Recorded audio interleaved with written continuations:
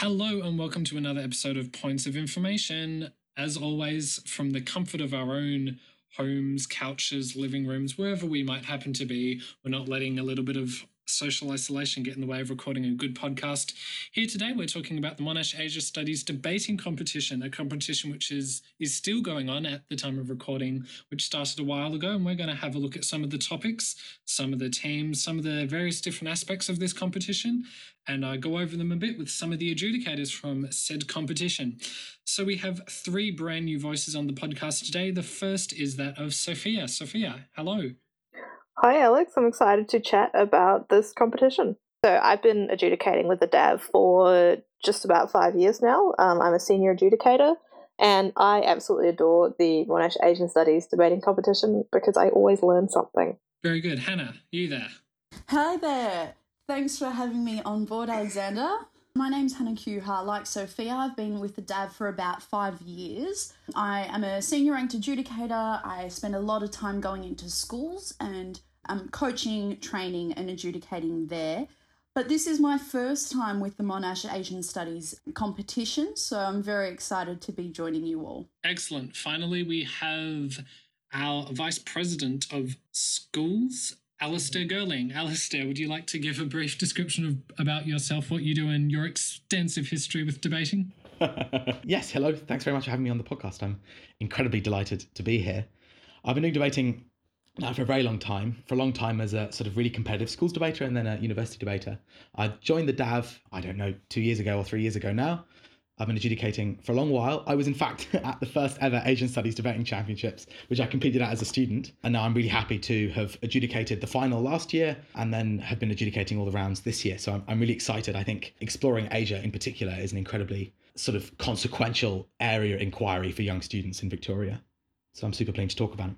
Very interesting. I'm sure we'll have plenty to talk about. MASDC is the Monash Asian Studies Debating Competition. And what it is it's a tournament run by Monash and their faculty that engages with foreign culture and China in particularly, and the DAV. And what we try and do is we pick topics that explores the geopolitics and influence of China in Australia and just of the significance of the Asian region in general. And that's important because often in other debating tournaments there isn't time to really have a whole set of motions that really explore one type of geographical area. So we try and do that with MASDC. It's existed now for I think 4 years, been very successful, and I suppose that's all I can think of to say on it, aside from the fact that I think it's one of the best small competitions the DAV runs. If you get a chance to do it, if not this year, next year, I highly recommend it because it's absolutely fabulous. I think we should get right into it because there are so many different. I suppose the one thing that jumps out to me is that exploring China and Asia generally is an incredibly difficult thing to do, particularly in short periods of time, because of the complexity, because of the nuance, and indeed also because of the fact that it operates on so many different levels and different levels of scale. So you're looking at whole areas of international relations and politics, and then also just individual rights in individual behaviour from Australians and also from people abroad. So I think that makes these kind of topics extremely difficult because there's such a wide breadth. So I think that's core to the starting point for this whole discussion. But of course, Asia is such a very big place. How well do you think the teams manage dealing with some of those issues in the debates you saw? So the answer is I was constantly surprised that different students and different teams managed to have really nuanced takes on different parts of the debate. Some people really understood how, for instance, Chinese domestic policy worked, how the government and the sort of geopolitics of China particularly, and how it has this sort of really significant foreign policy directive that's sort of come about in the last 10 years. The Belt and Road Initiative, for example, we heard last round.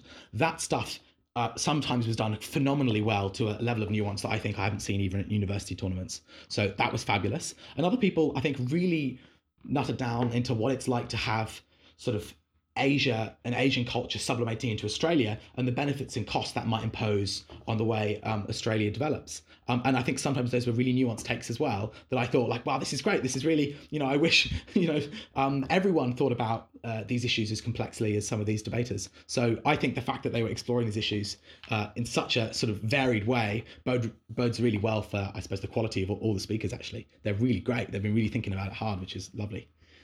I think part of the reason that we see that kind of level of complexity from debaters, certainly these days, that we might not see at university debating, is just a reflection of how multicultural debating at a high school level really is. Like, we see a lot of students from Asian backgrounds coming through and talking of things that are like relevant or drawn from their experiences, and so they have like an easier way to contextualize it than, for example, a white or a British Australian might. And it's really cool to see this huge diversity being really used as a strength in this competition. And I think that was the difference between the stronger and the weaker students. You could see the stronger students really made that personal and heartfelt connection to the topic, and we're seeing it something broader than, you know, just, for instance, with the first round, like something broader than just what we're learning at school, but they could really identify the relevance of learning an Asian language to not only our education systems, but to contributing to a much larger, more global, broader effect. And I think, you know, irrespective of what your family background is or where you've travelled, I think having this competition, students who are doing well at this competition make that connection in their mind. And it doesn't matter if that's coming through literature or hearing secondhand experiences. I think the key is in feeling it, and that's been something that's pretty special to see. I completely agree. So speaking of the topics and the grasp of them, I guess it's customary in this podcast to do a review once a round is over, at least for our school's competition. Would it be worth going over the rounds that have been completed in this competition and discussing what we thought of them? You know, how the teams approached them? I think that's a great idea. Yeah, absolutely. The first round was that all secondary students in Australia should study an Asian language. Yeah, I think so I saw the mixed team, the team that pulled from a few different schools. And I was really impressed with how well they work together as a team on this. I think it's a debate that can have many, many layers. And I mean, in both rounds, this is true, but I saw an incredibly complex debate where people sort of tried to address each of these layers when talking about, like, you know, what the benefits of learning a language might be compared to some people who might not want to learn a particular language for cultural reasons. For example, the negative team in the debate I saw talked about how Uyghurs might not want to learn Mandarin for very obvious reasons. And I really appreciated the complexity in that. I think there was enormous complexity there, and I think also I saw two kind of responses to this topic. One was, again, navigating the complexity of the topic and not tripping up at some fundamental problems that you might encounter. And otherwise, I also saw some people strip up a couple of times. And one of the big things when approaching a topic like this is to realize that it's already quite constrained. We're already talking about, you know, a specific language in a specific context, and we're making it a motion of support, right? A declaration of intent to support something. But that doesn't mean that you should spend half of your first speech explaining exactly what you mean by secondary school students, explaining exactly what you mean by an Asian language. Now, it's important to set that up so that there's some context to the debate. But I think a lot of the time people want to, you know, we sometimes call it squirreling, right? They want to constrain the debate down and reduce it until it's actually more difficult to have a really engaged debate. Reducing the scale of the debate doesn't immediately set you up for success. In fact, sometimes it does the opposite, because it means that the potential arguments, the potential responses that you could have been modelled out. And that just reduces the complexity of the debate and therefore the quality of it. But it doesn't actually guarantee you a win or, in fact, increase your chances at all. Completely. I think that's important to note. And when we think about the goal of debating in itself, it's persuasion.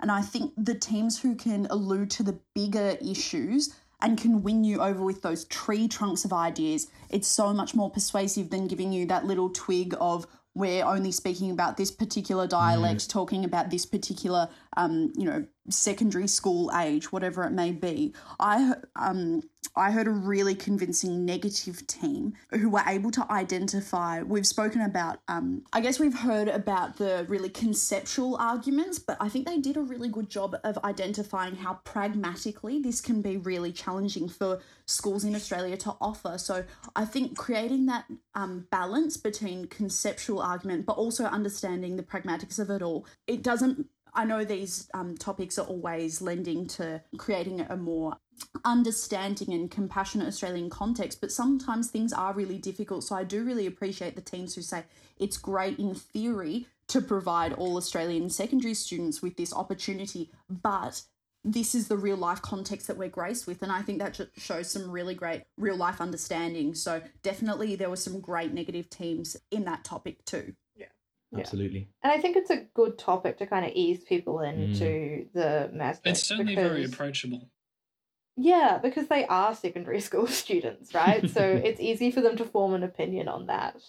I definitely, when I was in year 6 and 7, had to learn Mandarin at school, which is not very much secondary school, but like is something where it was really interesting to view this debate through that context and to like essentially see these students arguing over something that was forced on me.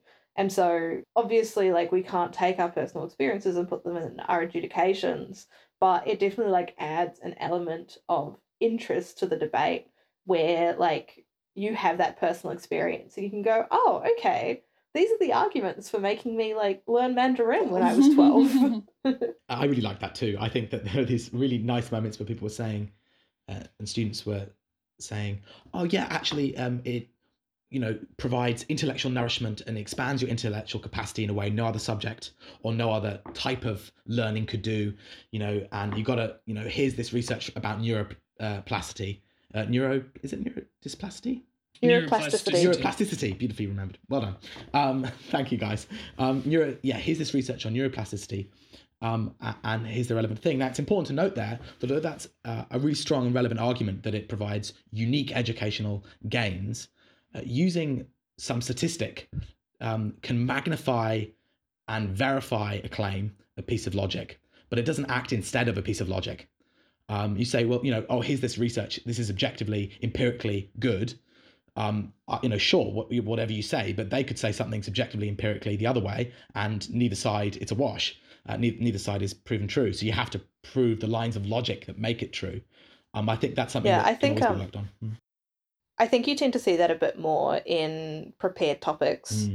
For obvious reasons, they have time to go and do research. And so that was really something I gave as feedback, both in the first and the second rounds, that, you're welcome to give me statistics and facts and research and quotes, but they should be used as seasoning rather than the meat of the dish. Meat or meat substitute.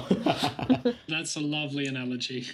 And I think, speaking on that second topic for a second, that we support China's increasing influence in Africa, the way you produce a really good case for that debate is you delve into what's been published, what information there is about the Belt and Road Initiative and Xi Jinping's, incredibly strong attempt to improve China's engagement with and investment in Africa as a continent. Worth noting, by the way, that Africa is a continent, not a country, which was a mistake that was made, which is fine. The reason why I say that is because there is an incredibly diverse ecosystem of economies there, from relatively developed to really impoverished for various extremely nuanced reasons. So it's important not to generalize. But I think what happened was people were reading about the Belt and Road Initiative and they were saying, oh, look, China has predatory loan schemes, which means that it's impossible to actually effectively invest there morally, because China knows that the country will default on their loan and knows they'll be able to take access to various infrastructure developments they're paid for. And then you see another article which is, well, these investments are the only investments Africa's ever going to get. They're the largest that we've seen in a long time, and that they're going to have a really genuinely beneficial impact on the economies in Africa. So I think both those things are true potentially.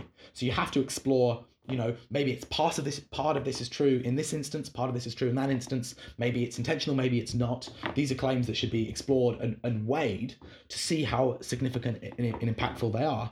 I think often people just state an argument and don't weigh its relative harms and relative gains compared to the other arguments. And it's that weighing that makes a debate really engaging and also really high quality. And that's the thing, because often in debating there are things, as you've already spoken about, that are empirically true. The world is, whilst the world has many things that are right and that are, in flux and maybe in grayscale, at either end of the spectrum there is black and there is white that are true. And so it's appreciating that.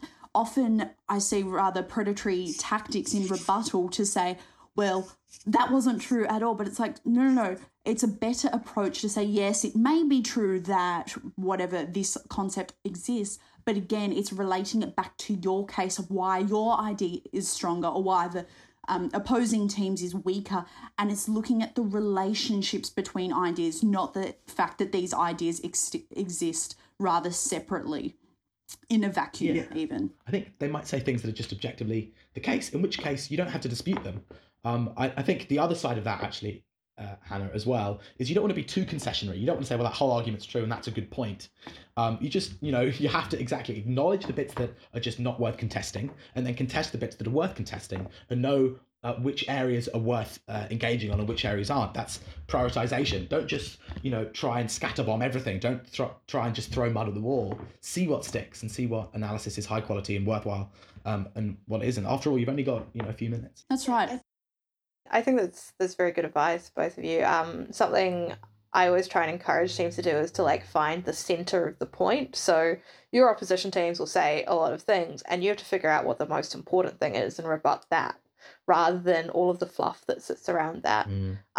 Sort of speaking a bit more on that second topic, I think one of the interesting arguments that sort of started to come out by the negative team in my debate, but they didn't really fully flesh this out, was that essentially what China's doing in Africa now is very similar to what the British and the French and the Italians and the Spanish, to a lesser extent, did during those big colonialism years. And so, framing it as being in Australia, which my debate did, us as Australia support China's expansion and involvement in Africa, I feel like I would have really liked to see more discussion of the fact that we don't really have a moral high ground in this circumstance.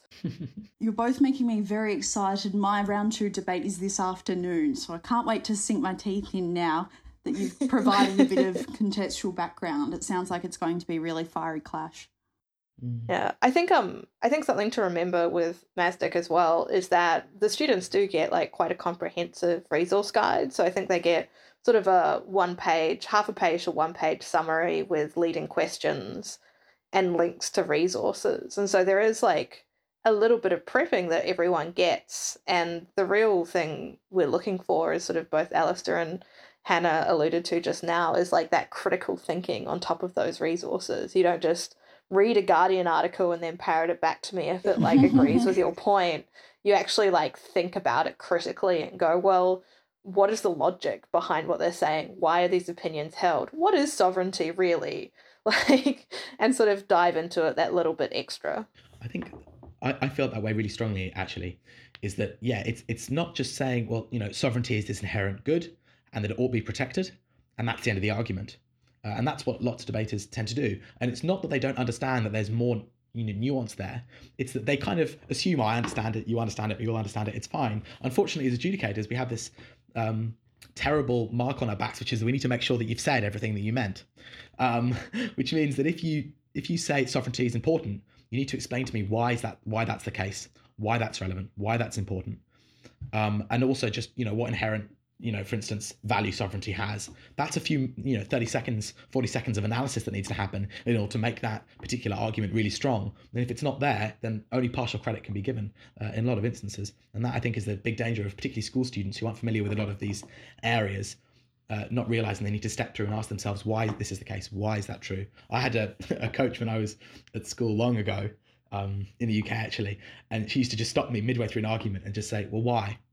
And then you explain, why you think that's the case. And he goes, well, why is that the case? And you keep going down until you reach some fundamental truth about the universe. You go, wow, I really got somewhere. I really proved something down to its very core, down to its, absolute component parts. And I think that that creates something that's extremely strong because you're stepping through and there's no lost analysis and there's no, tailing off near the end. Yeah.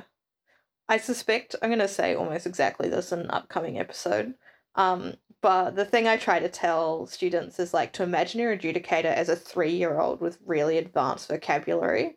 So every time they say something, you as an adjudicator going, why is that true? Why do I care? Why does it matter? Why is this happening?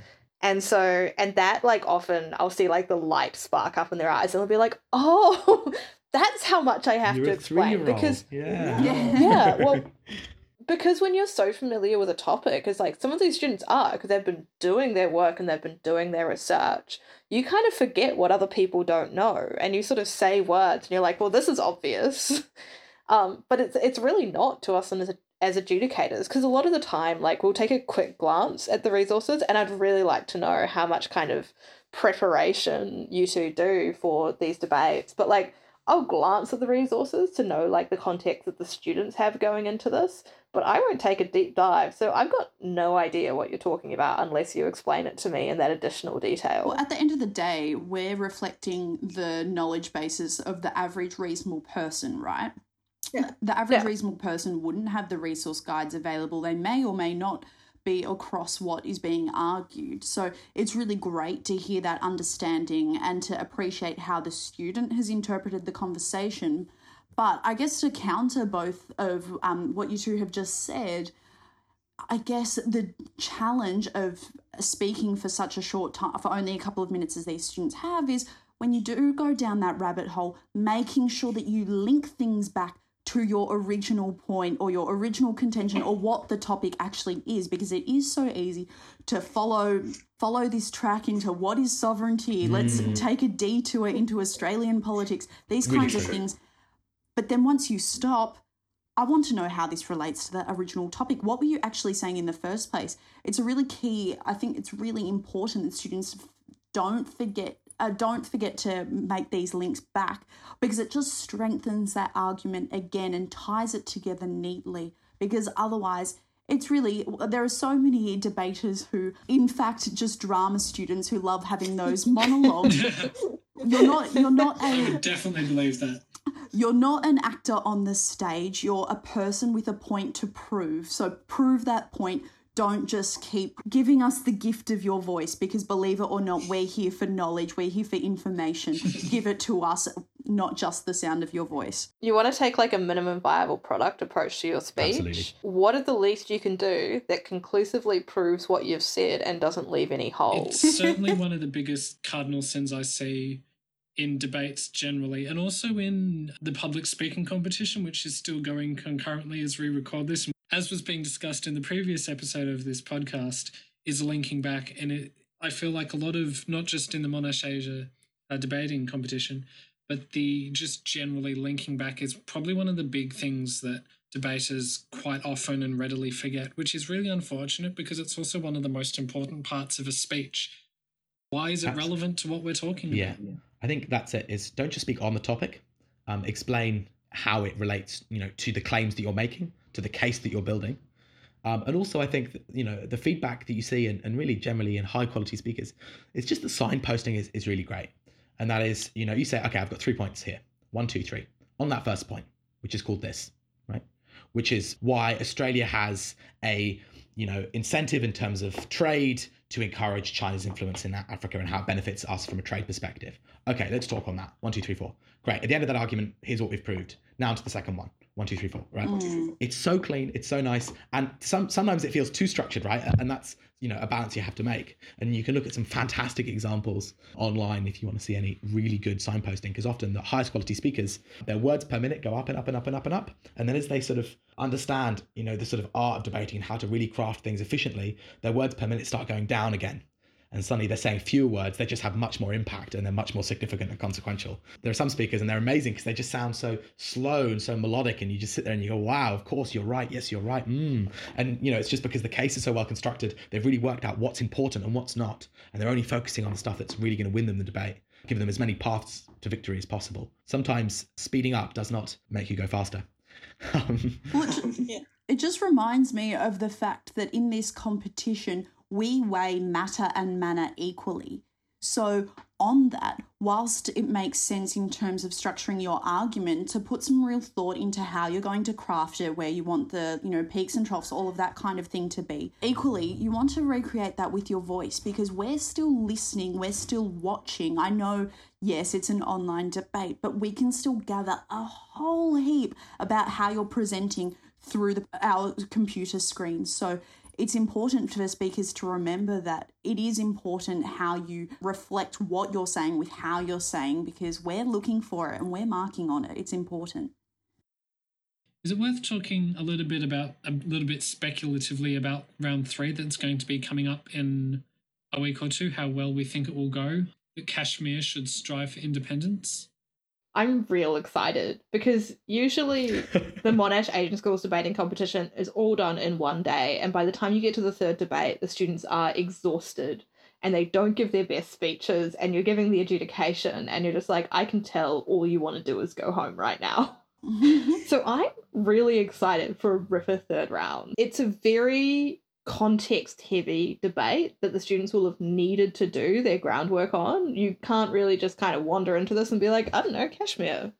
It's where the fabric comes from, right? Like, can't get away with that. But I think it's going to be excellent. I'm so keen. I think the key is going to come from, as you said, Sophia, doing your research, but understanding precedent of which countries have already achieved independence. How did they do with that? What were the pros, the cons? What would they do differently, if they had their time again? I think it's important to reach out and see, draw similarities from other events around the world, and then inform your argument with that kind of research, because whilst this might be an unprecedented event, you can always draw similarities or draw knowledge from other contexts. So I think doing the research directly on the topic, but then also branching out for that width and scope, I think that's going to be really integral to doing well at this debate. I absolutely agree. I think that Kashmir is, look, as we were talking about earlier, much of the world has been marred by colonialism in decades and in centuries past. And Kashmir and India and Pakistan are no exception. That their ability to function as countries has been hard won and has often happened in spite of colonial intervention. And so Kashmir is it's sort of an incredibly complex, diverse, interesting place. And the politics that occur there will, I suppose, remain extremely consequential for the region for decades to come. But that doesn't mean that there aren't sort of areas of inquiry you can start at, and you can just sort of explore, well, okay, what's the history generally of Kashmir? Okay, cool. I understand that. Now, what does independence mean to a country? What is it? What value would it provide? And what are the alternatives, right? And realistically, if we look at Kashmir, the alternatives look like a land being taken and controlled by a government of two sort of extremely large countries in the region. And also those countries trying to annex a land, depending on your perspective, annex, take control of, use, occupy, or just restate sovereignty over an area which has been in flux and in discussion for a very long time. So I think, again, with all these topics, it's really important to note the sensitivity of it, to note how complex it can be, how personal it can be. Sometimes some faraway issue can seem not personal to you, but you realise that there's someone around that really finds himself engaging with it on a personal level. So I suppose be wary of that, and be wary that it's easy to generalize, and actually just exploring a small area and the subtlety and the significance of that small area is better than trying to paint with a really large brush and actually not to get the specifics right, so much so that you're actually getting things wrong. So I think you have to be wary of all those things. I think having the little context of recent history of the regions is really good advice. Like I mean, many of the students won't remember the incredible nuclear tensions whenever India and Pakistan got very mad at each other. Yes. I think a lot of those happened in the early 2000s. I remember it getting very tense quite a few times. And so, like, just being aware of, like, the historical context and where that is, and, like, the tensions that exist in the world geopolitically. You don't have to completely understand the sort of OG separation of India and Pakistan. You could if you wanted to. I learned most stuff about that from a Doctor Who episode because I've got a PhD in genetics, not history. And so, like, just having that context so you can shape your arguments around that, I think is a really good idea, because in every debate you do, you need to frame the debate. And so the research you can do for this topic will be best used towards your framing.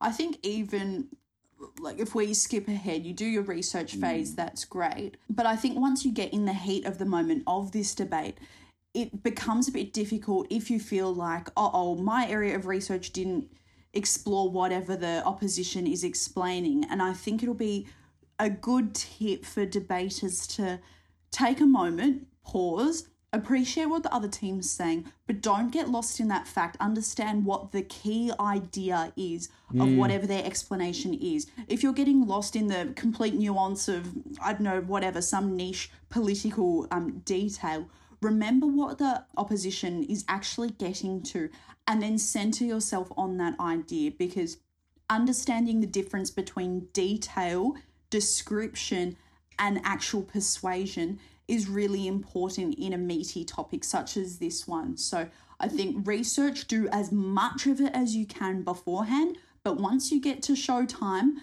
be aware that it's all reactive and both teams are placed on that even playing field now of just having a few minutes to speak. What is the magic that can come from that?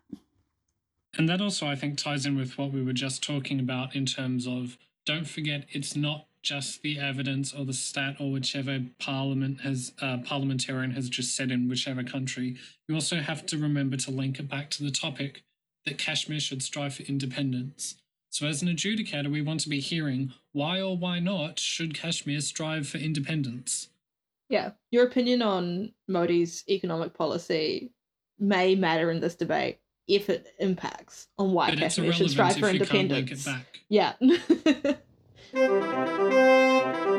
If you are a talented or just wanting to try debating a little bit more beyond the 5-round schools competition plus finals, there are opportunities which exist within the DAV community to try. That's true. And so it's important for kids to know that if this is something you are passionate about, there is an opportunity. And whether you're aware of it because your school's told you about it, or if you're not, get talking to people around the debating community. Send DAV an email. Everyone is more than willing to assist young and passionate debaters because the opportunities are out there. And don't get scared off by something that seems really topic specific, like the Monash Asian Schools debating competition. We give you resource guides. We give you a boost on the way to like understanding enough about these topics to really chat about them. And like they're not hard either. You know, in the Monash Asian Studies competition, the topic for round 1 is that all secondary students in Australia should study an Asian language. That's something you could see in a general schools competition. Yeah. And I think... Absolutely. I think as well, right? Like it can be intimidating if you don't know or don't have a vibe at how good you are at debating. And really, and I think Hannah was getting at this as well, it doesn't matter how good you are. It matters if you care enough to keep trying and if you're passionate about to want to improve. I think it's really important to understand that even your adjudicators started somewhere. A story I try to use very judiciously, but now I'm saying it on the podcast, so whatever, is for about the first 6 months I debated, I cried in every speech I gave because I was so scared. Like, I couldn't take feedback because I would just start crying as soon as someone was like, so here's where you could improve. I'd be like, I'm not perfect. I'm a failure. I'm terrible. And just like run away. I was 18 at this point in time. So this wasn't like a 13-year-old having a panic attack. This was a fully fledged young adult just like being very afraid of debating. And it's easy to be afraid of debating because it's quite a confrontational game. And we talked about this in the first episode for 2020 when we had Tara and Michael. And every adjudicator you have will have a story like that. Maybe not as intense as mine, but they'll definitely have those stories. And so we will be supporting you. Yeah. A classic. It can be really tough. There's no doubt about it. Excellent. All right. Sounds like a good place to wrap up. Thank you all for joining on for this afternoon. Thank you for taking time out of your day. That is all from us, I think, for the moment. If you have any questions, queries, or anything you'd like us to discuss in a future episode, as always, you can reach us on publications at dav.com.au. But aside from that, I hope you found this, helpful if you are a MASDC debater. If not, I hope you found it an interesting look into some of the other competitions that the DAV runs. And we have got a very interesting episode ready for you next time. Bye. Woohoo!